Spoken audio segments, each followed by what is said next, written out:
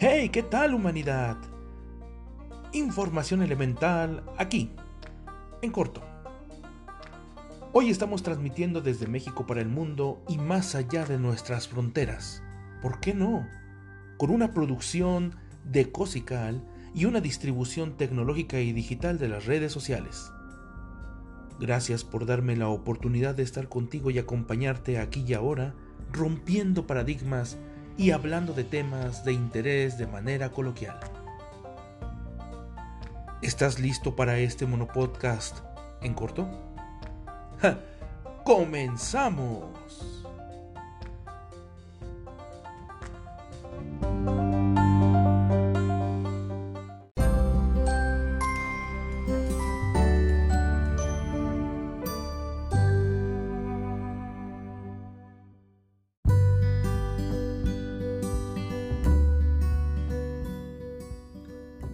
¿Qué tal, humanidad? Gracias por estar el día de hoy con nosotros, gracias por escucharme y bueno, hoy te voy a traer varios temas que seguramente serán de tu interés y, si fuera el caso, que los puedas aterrizar en tu vida cotidiana para que tomes decisiones fundamentales. Así que, bienvenidos a En Corto con Irving Alvarado. ¡Comenzamos!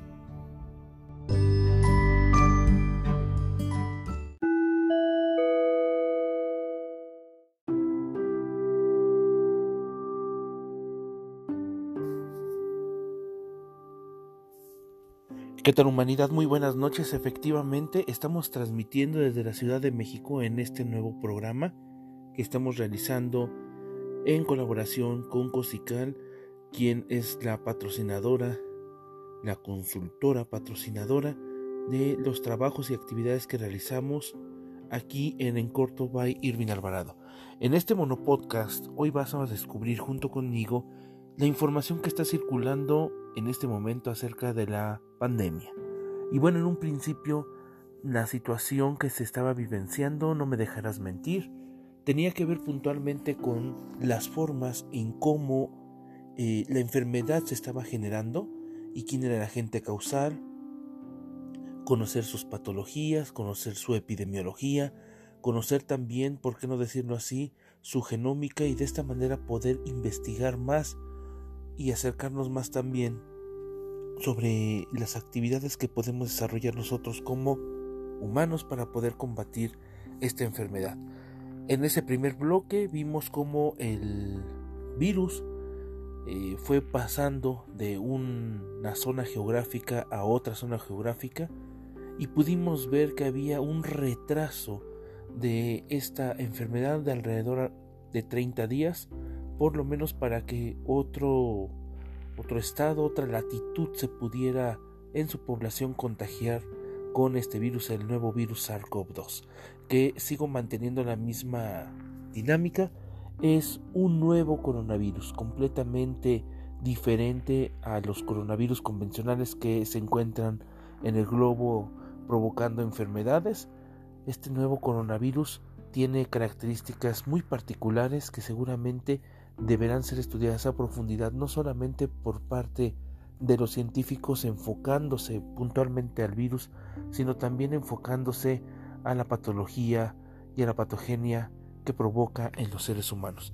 Y ese primer bloque me parece que ya está bastante abordado, me parece que aún faltan cosas por determinar, pero son detalles finos para poder comprender un poco más allá la enfermedad. Pero ahora circula otra nueva situación. Fíjense que revisando la información que se está generando puntualmente día a día, estoy detectando lo que en este momento The Financial Times está publicando y dice: la Fundación Gates para concentrarse en coronavirus, y menciona en esta información que genera el Financial Times que Bill Gates dice que el nuevo compromiso significa que el otro trabajo de salud pública sea enfocado completamente al COVID-19.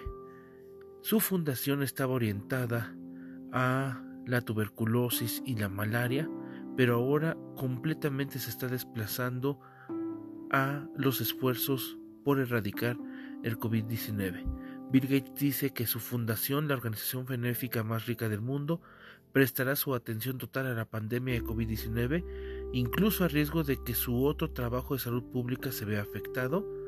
En entrevista telefónica desde su base en Seattle, Gates dijo que la Fundación Bill y Melinda Gates tienen una dotación de más de 40,000 millones que concentraría sus recursos para la pandemia, que temen le costará a la economía global decenas de billones de dólares. Va a tener economías con niveles de actividad muy reducidos durante años, dijo Gates.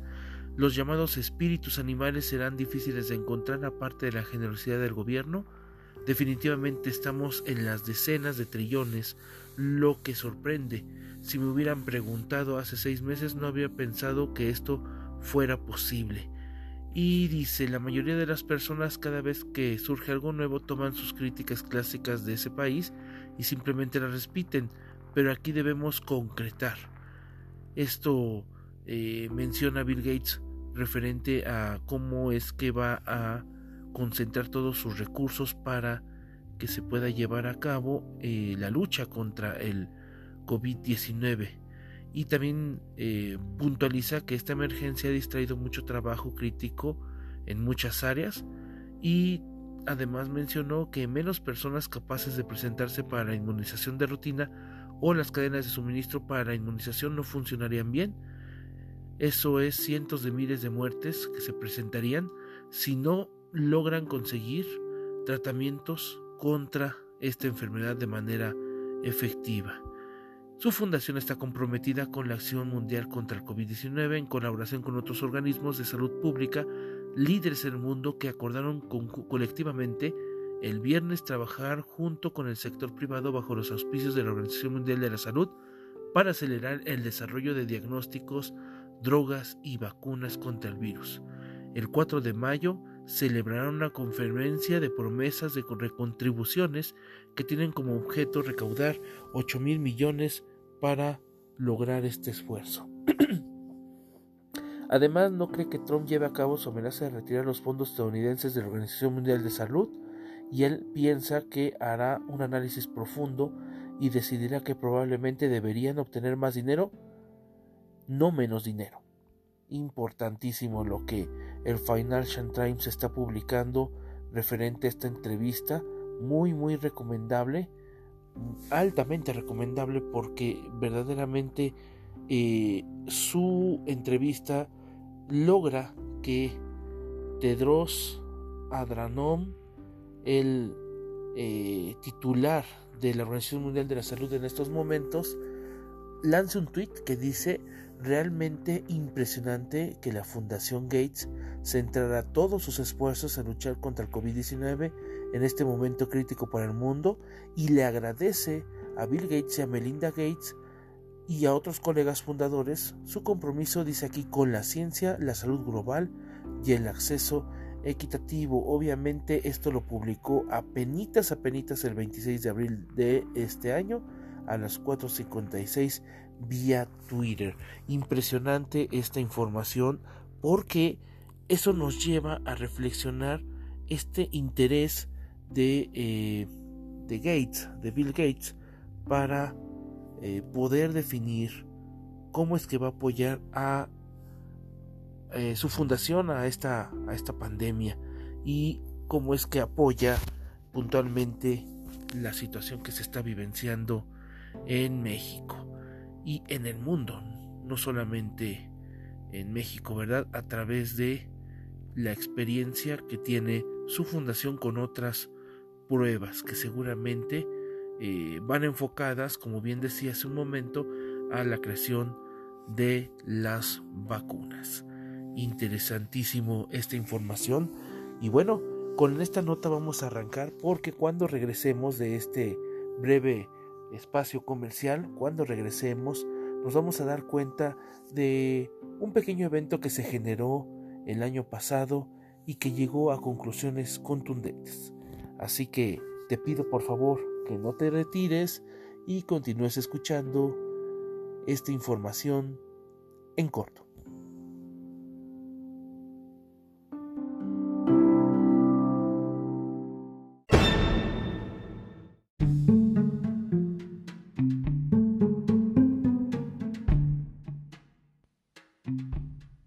Bien, pues ya regresamos y ahora vamos a hablar de otro tema que está asociado a el tema anterior del Financial Times en esta entrevista que hizo con Bill Gates, y es un evento, la generación de un evento en la ciudad de Nueva York el pasado 18 de octubre de 2019, donde el Centro Johns Hopkins para la Seguridad de la Salud, en asociación con el Foro Económico Mundial y la Fundación Bill y Melinda Gates, organizaron un evento que se llamó el Evento 201.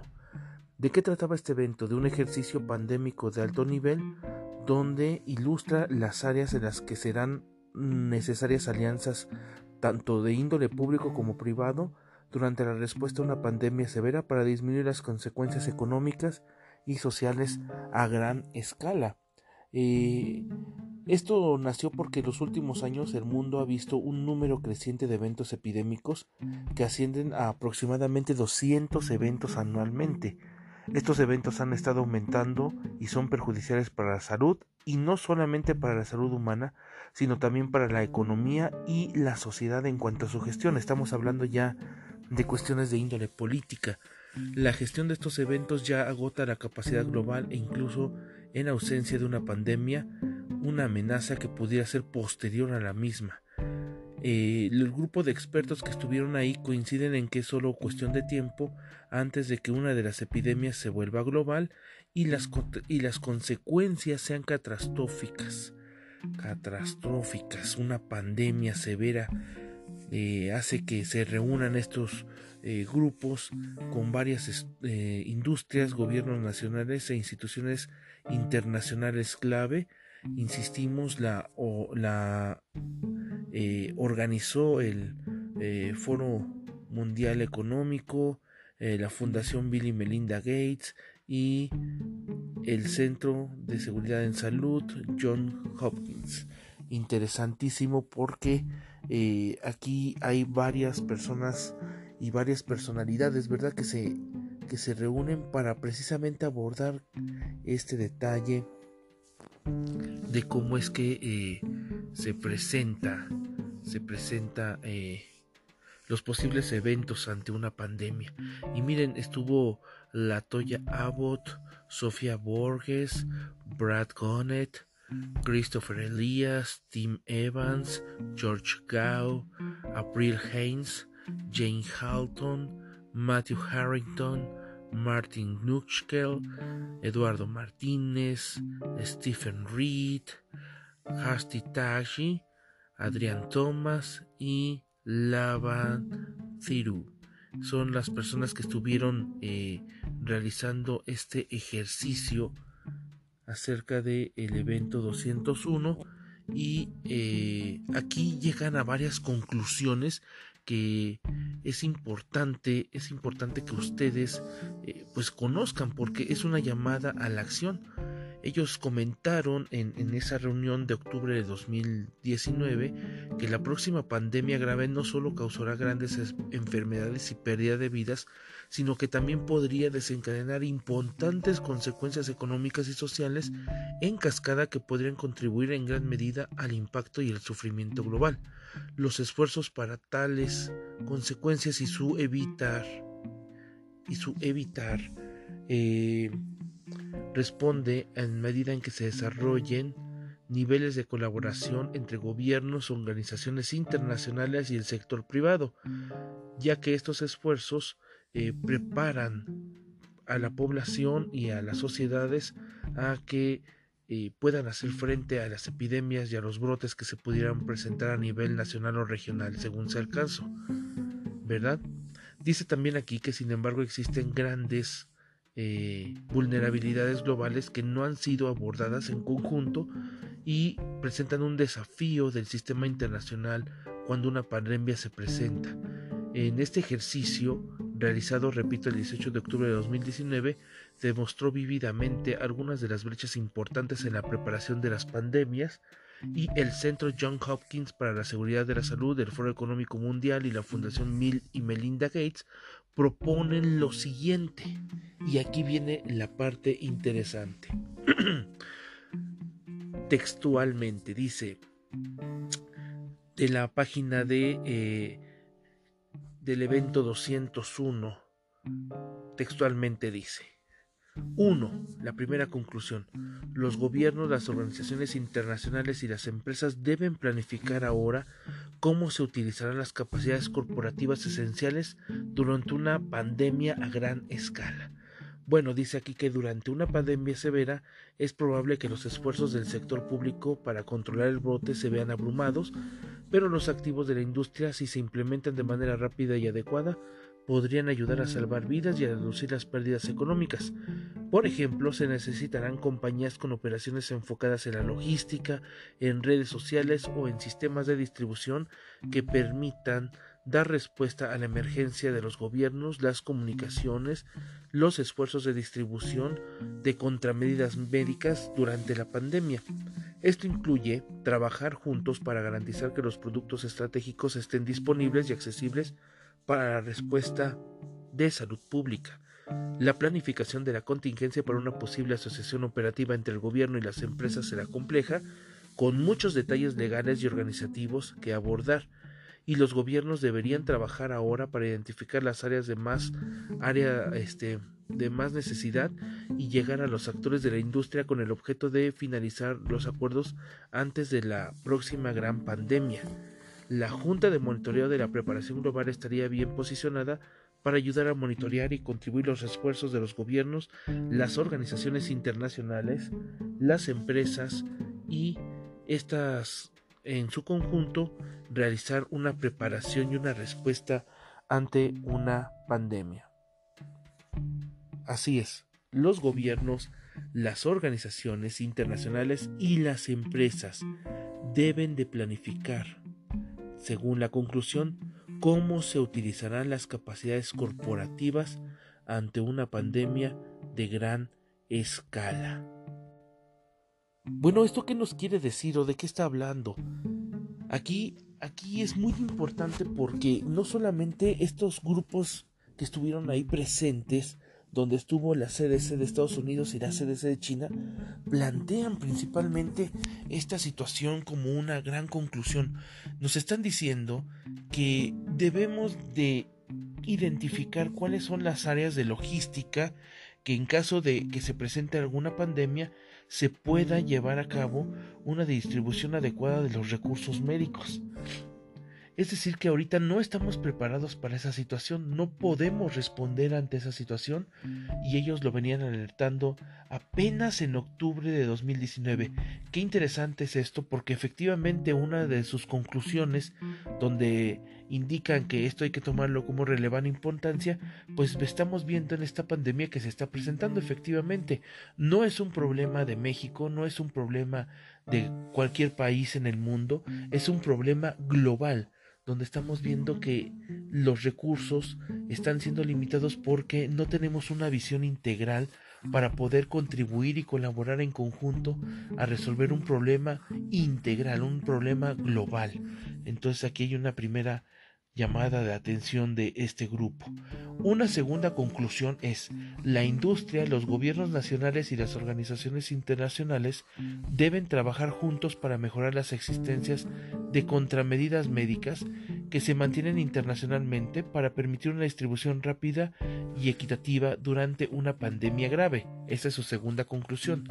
Al respecto, la Organización Mundial de la Salud actualmente tiene un arsenal virtual de vacunas contra influenza, con contratos vigentes con compañías farmacéuticas que han acordado suministrar vacunas en caso de que la OMS lo solicite.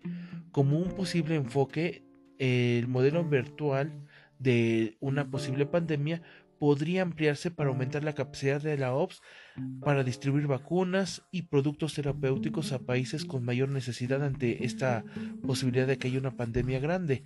Esto también debe incluir las existencias de vacunas experimentales disponibles para cualquier patógeno, y entonces debería de estarse formulando el área de investigación y desarrollo de las organizaciones para la generación de vacunas de manera inmediata.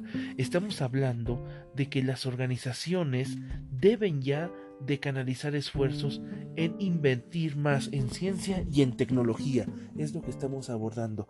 Fíjense que la humanidad ha estado invirtiendo en guerra, pero no invirtiendo en ciencia y tecnología. O si a lo mejor lo han estado haciendo, pues ha sido con otros fines. Se supone, y yo supongo título personal, que ha sido para intereses bélicos. Pero bueno, en este momento ellos están haciendo la recomendación de que las organizaciones ya deberían estar invirtiendo en ciencia y tecnología. Y déjenme decirles una cosa. Uno de los principales motores para que una empresa en el siglo XX opere de manera adecuada y que permanezca en el mercado, una de las principales premisas que debía de considerar el diseño, si me permiten así decirlo, de una organización era tener un área de ventas y, por qué no decirlo, un área de mercadotecnia. Me parece que a finales del año, ¿qué podríamos decir? 2010, se tenía considerado estas dos áreas como áreas que podían garantizar que una organización se pudiera perpetuar y establecer en el mercado. En estos momentos estamos viendo que no son suficientes y que requerimos que las organizaciones inviertan más en ciencia, inviertan más en tecnología e inviertan más en el campo de la salud. Es necesario no solamente considerar que ahora vamos a tomar como un criterio de investigación y desarrollo lo que ocurre fuera de la piel del ser humano. Ahora necesitamos hacer ciencia, investigación y desarrollo de lo que ocurre al interior del ser humano, al interior, traspasando la piel. Ustedes han sabido que existen muchos modelos de investigaciones que se están generando para ver cómo es que se comporta el ser humano, cómo piensa, cómo se manejan las hormonas, cuál es la bioquímica realmente de metabolismo y catabolismo o anabolismo en el caso de la respuesta celular, etcétera, porque necesitamos saber y conocer cómo es que el organismo realmente responde a los embates, por ejemplo, de patógenos o de microorganismos que afectan o que pudieran afectar su integridad y poner en riesgo su vida. Estamos dándonos cuenta que en esta recomendación no solamente está diciendo, hey, hagan una investigación hagan un diseño, mejor dicho, de investigación y desarrollo, sino ahora enfóquenlo desde el punto de vista de la salud. Otros enfoques pudieran involucrar reservas regionales o acuerdos binacionales o multinacionales. Durante un brote catastrófico, los países pueden ser reacios a separarse de los recursos médicos y por lo tanto se requiere una reserva internacional. Es una de las conclusiones de este segundo punto. Por lo tanto, una reserva sólida podría garantizar que los entornos de recursos bajos y medios reciban suministro necesario independientemente de si producen dichos suministros o no. ¿Cómo respondemos a esto? Hemos estado notando que algunos países han estado tomando decisiones de forma diferente. Algunos países se encierran en sí mismos y todo lo que producen lo hacen para primero responder a su población, lo que sobre lo entregan hacia otras poblaciones y otros países aumentan su capacidad de producción y dicen, para aquí, para mi país vamos a producir tanto y para enviar al extranjero apoyo, ayuda, pues vamos a enviar otro tanto. Y eso generaría otro manejo de la economía, pero ahora enfocado hacia la salud, ¿verdad? Es interesante esta segunda conclusión. Una tercera conclusión es la siguiente, dice, los países, las organizaciones internacionales y las compañías de transporte global deberían trabajar juntas para mantener los viajes y el comercio durante las pandemias graves. Los viajes y el comercio son esenciales para la economía mundial, así como para las economías nacionales e incluso locales, y deberían mantenerse incluso ante una pandemia. Y wow, con esta conclusión, lo que está diciendo dentro de lo que se analizó es, si uno rompe la cadena de suministro, la cadena de logística y la cadena de transporte, en este caso en particular, la economía se puede detener. Las conclusiones de fuentes bibliográficas que se están manejando es que puede tener una caída de un 40 hasta un 80% de la economía en general, tan solo por interrumpir los viajes y el comercio. Nos hemos ahora desarrollado como una sociedad que está conectada de manera global, y entonces no tenemos un destino, no tenemos un lugar fijo, sino que ahora podemos transitar por esa libertad de, de los recursos que tenemos ahorita a nuestra disposición en un lugar o en otro. Por ejemplo, hoy puedo estar aquí platicando con ustedes desde México, y tal vez el día de mañana pudiera estar desayunando, tal vez, en... ¿Qué opinan ustedes? ¿En Los Ángeles? Tal vez en El Salvador, o por qué no decirlo, pasar la noche en Francia, o 2 días después relajarme en el Tíbet. La facilidad con que ahora estoy moviendo un individuo a lo ancho y largo del mundo es uno de los fenómenos más importantes, y el desplazamiento de un lugar a otro no solamente implica una garantía para que un individuo pueda conocer otras latitudes, sino también genera nuevas posibilidades de creación de empleos para atender esa posibilidad de requerimientos, mueve la economía porque el consumo se ve incrementado, y pudiera también generarse un movimiento en el comercio, porque la compra de souvenirs, por ejemplo, permitiría en cierta medida apoyar a otros trabajadores o personas vulnerables que hacen su trabajo a partir de lo que conocen ellos que deben de desarrollar, o en su defecto de la venta de las artesanías o productos que elaboran o fabrican, pues para mantenerse no solamente los individuos sino también a sus familias. Qué interesante es esta tercera conclusión. Será necesario entonces mejorar la toma de decisiones, la coordinación y las comunicaciones entre los sectores tanto público como privado en relación con el riesgo, las advertencias del viaje, las restricciones de importación o de exportación y las medidas en frontera.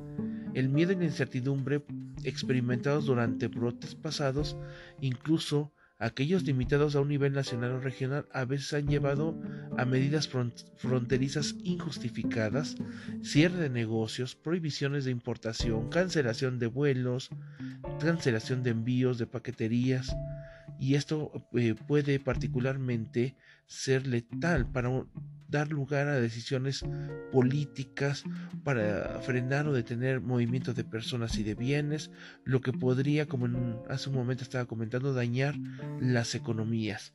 Por lo tanto, los ministerios de salud y otras agencias gubernamentales deben de trabajar en este momento con las aerolíneas, es una de las conclusiones en este punto 3, internacionales y con las compañías navieras mundiales, y por qué no decirlo también con las empresas terrestres, ¿verdad?, que hacen transporte terrestre, para desarrollar escenarios de respuesta realista y comenzar una planificación de contingencia con el objetivo de mitigar el daño económico a mantener viajes clave y rutas comerciales durante una pandemia a gran escala. Apoya el comercio, los viajes continuos. Lo que está comentando ahorita es que las secretarías de salud o los ministerios de salud deben ya de empezar a diseñar planes de contingencia para que las organizaciones sepan cómo responder ante una pandemia y minimizar los riesgos que pueda adquirir el personal que está elaborando ahí, infecciones, o que estos patógenos puedan incorporarse en las superficies de los productos que se están trasladando y que se puedan presentar como fomites de una infección. Finalmente, las organizaciones como la OMS, la Asociación Internacional de Transporte Aéreo o de Aviación Civil, deben ser socios en estos esfuerzos de preparación y de respuesta. Lo que está diciendo en este punto 3 es garantizar la cadena de suministro, que no se detenga, porque si se detiene la cadena de suministro, detiene el comercio, detiene los transportes, y esto pudiera generar un colapso a escala mundial por efecto de una palabrita que ahorita a ustedes seguramente les va a hacer eco: globalización. La globalización en estos instantes ya tiene consecuencias. No quiero decir con esto de que es buena o de que es mala, no trato de establecer un juicio, sino lo que trato de decir sumándome a esta conclusión es que debemos de analizar puntualmente cómo es que el mundo a través de su transformación, así como tiene beneficios, debemos de gestionar los perjuicios. Entre más grande sea el tamaño de lo que se está generando, más grande debe ser la consecuencia y por lo tanto así de grande tendría que ser la respuesta que se le va a generar. Otra conclusión a la que llegan es la cuarta conclusión, es que los gobiernos deberían proporcionar más recursos y apoyo para el desarrollo de fabricación de vacunas, terapias y diagnósticos que serán necesarios ante una pandemia que se presente de forma grave. Y aquí dice que los países pueden necesitar suministros a nivel poblacional y por lo tanto se necesitaría la capacidad de desarrollar, fabricar, distribuir y dispensar rápidamente grandes cantidades de materiales médicos para contener y controlar un brote. Los países con recursos suficientes deberían aumentar considerablemente esta capacidad y aquí lo importante es que organismos internacionales, gobierno y empresas pues se enfoquen también en investigación y tecnología para poder responder ante las soluciones que se presentan a los patógenos. Me parece que hemos investigado muchísimo acerca de ciencia, acerca de tecnología, pero no la hemos orientado hacia posibles eventualidades. ¿A qué me refiero con esto?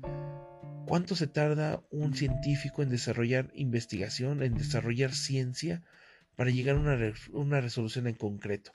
Hemos estado generando ciencia, hemos estado generando investigación por piezas y no que ataque problemas globales. Me parece que la perspectiva de la ciencia en este momento debe estar enfocada más a las experiencias globales y a resolver problemas globales. Eso es lo que está diciendo en este punto 4, en esta conclusión 4. La conclusión 5 es: las empresas globales deberían reconocer la carga económica de las pandemias y luchar por una mayor preparación. Lo que quiere decir es que además de invertir en la preparación de sus propias empresas, los líderes y los accionistas deberían de comprometerse activamente con los gobiernos a abogar por mayores recursos para la preparación ante una pandemia, ¿verdad? Hemos visto que hay una falta de atención en inversión para la preparación del impacto de lo que se podría generar en caso de una contingencia de salud, y esto se debe a la falta de conocimiento de los riesgos comerciales que se plantean en una pandemia, de los posibles eventos que se pudieran generar a nivel de la población. Y bueno, se deben de construir herramientas que ayuden a las grandes empresas del sector privado a visualizar riesgos comerciales por efecto de enfermedades infecciosas, vías de transmisión y fortalecer en cierta medida la preparación de recursos económicos asignados previamente o de manera consciente para responder ante demandas de cualquier índole. Por ejemplo, un brote de nivel catastrófico puede tener un efecto profundo y duradero en la industria. ¿Qué requieren hacer los negocios para que puedan continuar operando, apoyen la economía y contribuyan en la sociedad?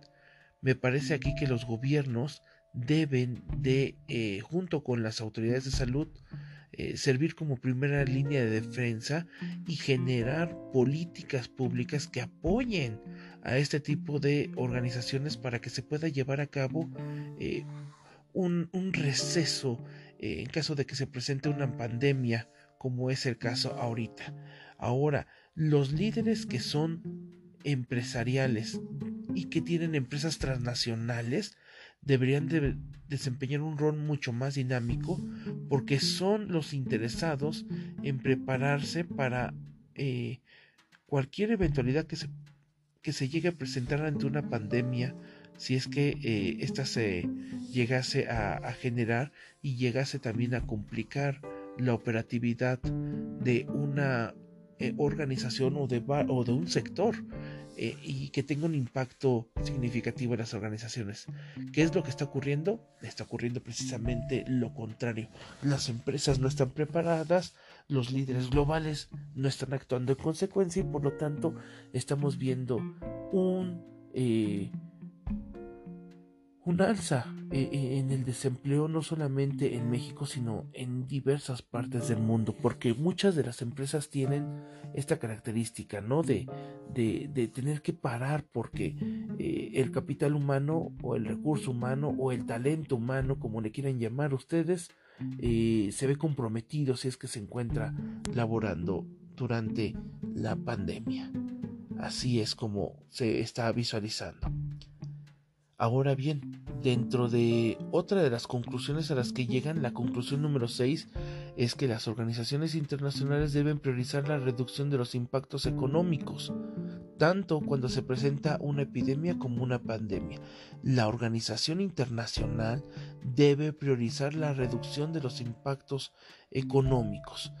Bueno, pues es probable que gran parte del daño económico resultante de una pandemia,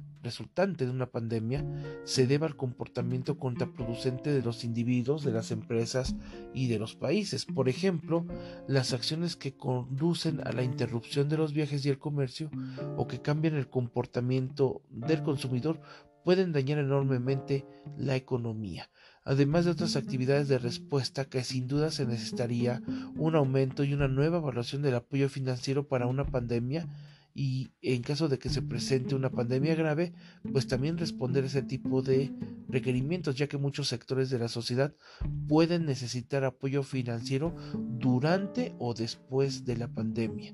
Aquí lo importante es la generación o la liberación del recurso por parte de la banca. Sin lugar a dudas, aquí está jugando un rol fundamental con tasas de interés bajas que puedan apoyar a que las empresas y las personas que soliciten el crédito, y por qué no decirlo, los gobiernos, puedan holgadamente hacer frente a los requerimientos de demanda económica, pero también a los compromisos financieros que se establecen con la banca. Me parece que aquí es un punto que ellos mismos también concluyen que es importante que la banca considere, ¿verdad?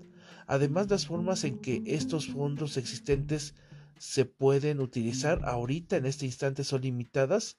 El Reglamento Sanitario Internacional prioriza tanto minimizar los riesgos para la salud pública como evitar interferencias innecesarias con el tráfico y el comercio internacional, y además es necesario identificar los nodos críticos del sistema bancario y las economías globales y nacionales que son demasiado esenciales para fracasar. Hay puntos en los cuales la economía no puede detenerse y el recurso financiero tampoco, y me parece que se tendría que discernir cuáles son los que tienen prioridad sobre otros, pero también es importante meter un nuevo concepto. La democratización de la banca significaría una alternativa adicional para que cualquier individuo pueda tener acceso a este recurso. Y ojo, a lo mejor esto es utópico porque democratizar la banca implicaría que todo mundo tuviera el suficiente dinero para poder subsistir. Y recordemos que el dinero en nuestro planeta es un recurso limitado. Así que aquí hay que buscar estrategias para evitar que la población y por lo tanto sus individuos se vean mermados o afectados por esta situación de no tener dinero. Al respecto, el Banco Mundial, el Fondo Monetario Internacional, los bancos de desarrollo, los gobiernos nacionales, las fundaciones y otros deberían explotar formas de aumentar la cantidad y la disponibilidad de fondos en una pandemia y garantizar que puedan utilizarse de manera flexible donde sea necesario. ¿Qué es lo que estamos viendo? No sé en otros países, pero el caso mexicano es que algunas organizaciones y algunas personas están recaudando fondos, algunas empresas igual lo hacen y adoptan un hospital para que se pueda tener todos los insumos y este hospital pueda comprar los materiales médicos que requieren. Esa podría ser una muy buena alternativa que en un futuro se debería de explorar, y seguramente las fundaciones van a lograr canalizar si es que bien lo hacen esta idea. Y bueno, una de las conclusiones finales es la séptima conclusión, donde dice que los gobiernos y el sector privado deberían asignar una mayor prioridad al desarrollo de métodos para combatir la información errónea y la desinformación ante la próxima respuesta pandémica. Bueno, literalmente, los gobiernos deben asociarse con empresas tradicionales, es la conclusión a la que llegan en este punto 7, y de redes sociales para investigar y desarrollar enfoques ágiles para contrarrestar la desinformación. Esto requiere desarrollar la capacidad de inundar los medios con información rápida, precisa, consistente, y las autoridades de salud pública deberían trabajar con empleadores privados y líderes comunitarios de confianza, como los líderes religiosos, para difundir información objetiva a los ciudadanos. Los empleadores confiables e influyentes del sector privado deben crear la capacidad de aumentar de manera fácil y confiable los mensajes públicos, gestionar los rumores y la información errónea, y ampliar la información creíble para apoyar las comunicaciones públicas de emergencia. Las agencias nacionales de salud también deberían de trabajar con la OMS para crear una capacidad de desarrollar y difundir rápidamente mensajes de salud consistentes. Y esto es lo que estamos vivenciando en este instante, ¿no? Hay muchísima desinformación, pero también hay malos métodos de comunicación que permiten que cuando llegue la información a la sociedad, lo que provoca es que se confunda. Y entonces ya no sabes si hacer una actividad o hacer otra actividad. Me parece que esta premisa tiene dos vertientes, una positiva y una que yo le veo con focos rojos, porque la positiva es que en la medida en que se difunda más rápidamente la información respecto a los mensajes de salud consistentes, la población va a estar debidamente educada, con conocimiento, y va a poder tomar mejores decisiones.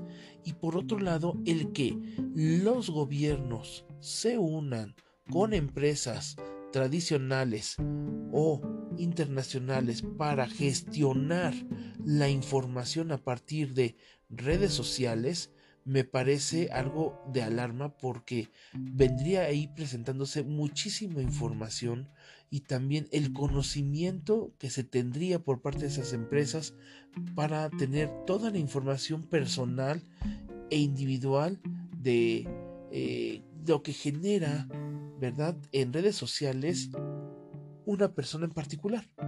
Me parece que aquí hay un riesgo importante de no solamente estar abordando de gestionar la información que se está generando, sino también vulnera la libertad de expresión, y también vulnera la confidencialidad y privacidad de la información. Me parece que es un buen modelo, es una muy buena iniciativa en esta buena conclusión, pero si no se tiene la información, me parece que aquí pues aquí hay un riesgo muy importante.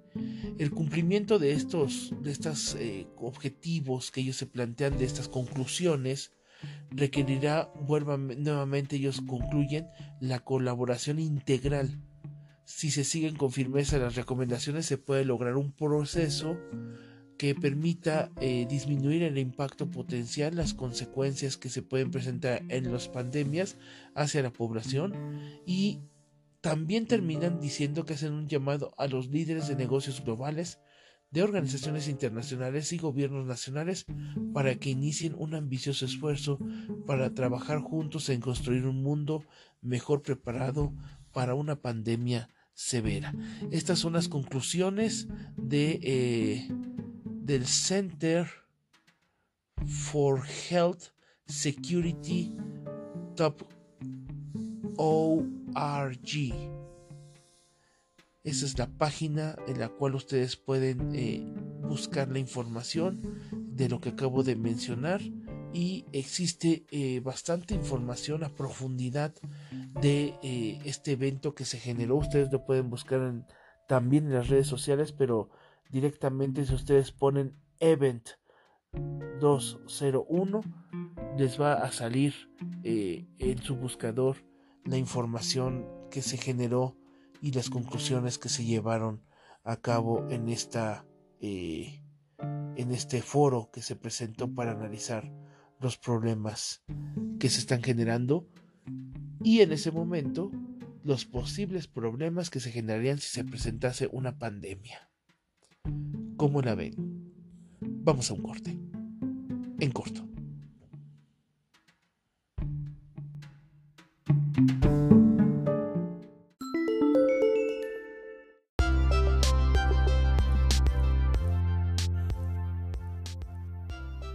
Y bien, mi estimada humanidad, podemos llegar a una conclusión hoy mismo referente a lo que se presentó en aquel momento como un posible simulacro en caso de que se presentase una pandemia y lo que estamos vivenciando en este momento. Cabe señalar que es suspicaz pensar que lo que en algún determinado momento estaban diciendo que pudiera ocurrir esté ocurriendo ahorita, y me parece que independientemente de la especulación y basándonos solamente en hechos concretos, existe ahorita una gran posibilidad por parte de la humanidad y de los gobiernos, de estos líderes globales, ¿verdad? Y de las organizaciones internacionales para empezar a generar cambios en lo que se requiere a nivel mundial a fin de responder a cualquier nueva eventualidad que se presente con algún otro patógeno que ponga en riesgo a la humanidad. Hago eco de lo que en algún momento comentó, por qué no decirlo, un escritor del momento, Yuval Harari, el autor del libro de Sapiens, que menciona que esto no es la peste negra, no es como si la gente muriera y no tuviéramos idea de lo que les mata, pero sí en este momento uno de los puntos que nos lleva a reflexionar es que este tipo de crisis nos obliga a tomar decisiones importantes, tomarlas rápidamente, pero tenemos que buscar el apoyo sin lugar a duda de la ciencia. Por ejemplo, Yuval Harari comenta que a nivel de cada país, lo que tratamos de superar como control y vigilancia se pudiera generar como 3 grandes eventos: uno totalitario, otro democrático y otro a nivel de la cuestión autoritaria, ¿verdad? Y esto lo tenemos que visualizar porque lo que nos está diciendo Yuval es que el problema que pudiera ser de salud se está convirtiendo en un problema de índole político. Si bien es cierto que ahorita ya conocemos diferentes mecanismos para poder realizar investigación, si ya conocemos, por ejemplo, cuál es el gen que hace que un animal o que un insecto genere luz por sí mismo, también es cierto que no podemos hacer la implementación o la implantación de este gen en el genoma humano porque eso contrarresta tanto la ética como la parte política, ¿verdad? Y estos dos elementos ahorita son un candado perfecto para que no se pueda llevar a cabo investigación a profundidad. Seguramente después de esta pandemia vamos a entender completamente a qué nos estamos enfrentando y vamos a tener que abordar nuevamente la tecnología que vamos a implementar, cómo es que va a influir el poder económico y cómo vamos a usar estos dos poderes, la ciencia y la tecnología, junto con la economía y la política, para poder llevar a cabo cambios fundamentales en la Tierra. Sin lugar a dudas, en este planeta se va a presentar un cambio. El día después de mañana es cuando el virus haya modificado completamente a la humanidad, y qué mejor que estar preparados para las nuevas tendencias que se van a presentar. Especulo una a título personal: el uso del dinero, por ejemplo. Ya no vamos a requerir uso de moneda o de billete, sino el uso nuevo de ahora el recurso económico desde un punto de vista electrónico. ¿Cuánto dinero tienes ahorita en efectivo simplemente y cuánto dinero tienes en tu tarjeta de débito para disponer? Entonces, si hay limitación del dinero en papel o en físico, ¿verdad?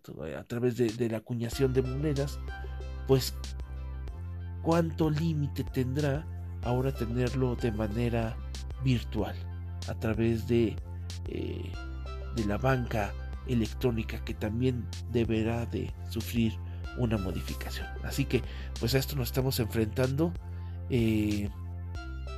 Yo, como una grande conclusión, puedo resumirlo en una sola palabra: la transformación de la vida humana hoy se debe a una neopandemia. Es un concepto que dejo en este momento y que en otra sesión estaré discutiendo con todos ustedes en corto. Así que, estimados amigos, estimada humanidad, estimados colegas, no se pierdan el próximo capítulo, porque voy a hablar de un concepto que tiene que ver con lo que estamos vivenciando ahorita y las consecuencias que va a generar esta vivencia. Neopandemia, un nuevo concepto.